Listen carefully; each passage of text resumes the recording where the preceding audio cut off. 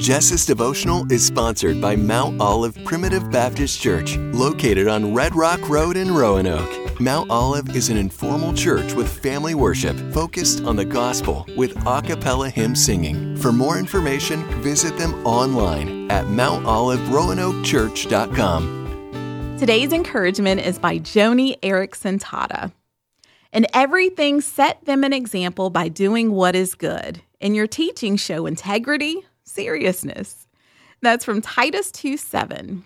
The movie Braveheart, it depicts the moments just before the Battle of Stirling in the 13th century. The Scots lose heart after seeing the size of the English army. They're ready to just give up before anyone even strikes a blow. But then William Wallace and his band ride up from the rear with their faces painted blue. This simple fact of showing up gives new heart to the Scots. They take the field and win the day. Listen, the way you respond to setbacks in your life does matter. It matters to those looking on.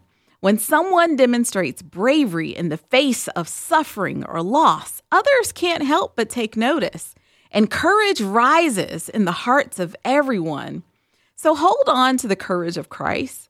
Today's scripture shows the power of example.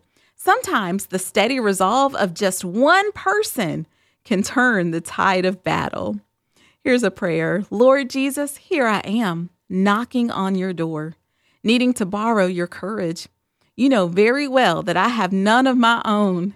If you loan me your courage and your endurance, then I won't be afraid of this challenge, and maybe others will seek you out because I did.